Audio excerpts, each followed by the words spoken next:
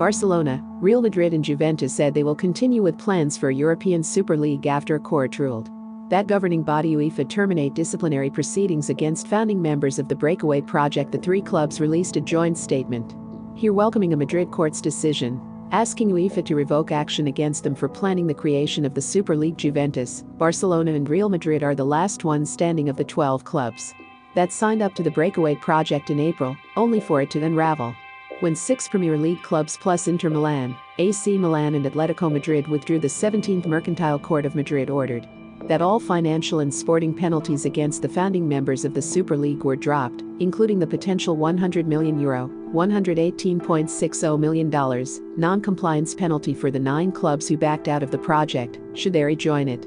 As they agreed with UEFA, the court backs the request made by the promoters of the European Super League, dismisses UEFA's appeal, and confirms its warning to UEFA that failure to comply with its ruling shall result in fines and potential criminal liability. The club said the case will be assessed by the European Court of Justice in Luxembourg, which shall review UEFA's monopolistic position over European football. We are pleased that going forward we will no longer be subject to ongoing UEFA threats. Our aim is to keep developing the Super League project in a constructive and cooperative manner. We remain confident in the success of a project that will be always compliant with European Union laws. UEFA declined to comment.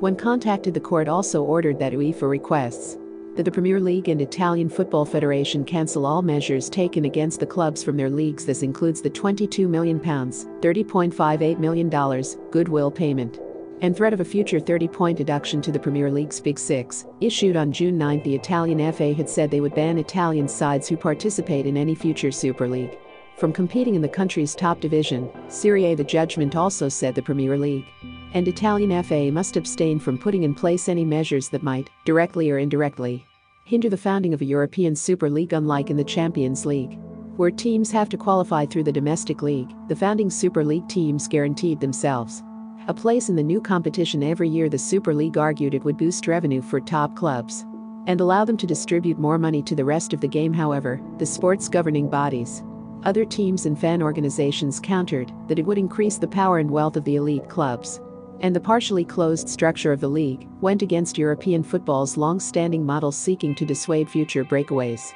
UEFA had sought to impose stiff penalties on the rebel clubs, but suspended disciplinary proceedings in June. Barcelona, Real Madrid and Juventus have continued to defend the Super League plan, releasing joint statements in May complaining of unacceptable third-party pressures and threats to abandon the project despite their involvement in the proposed European Super League. The 3 clubs have been admitted to the 2021-22 Champions League.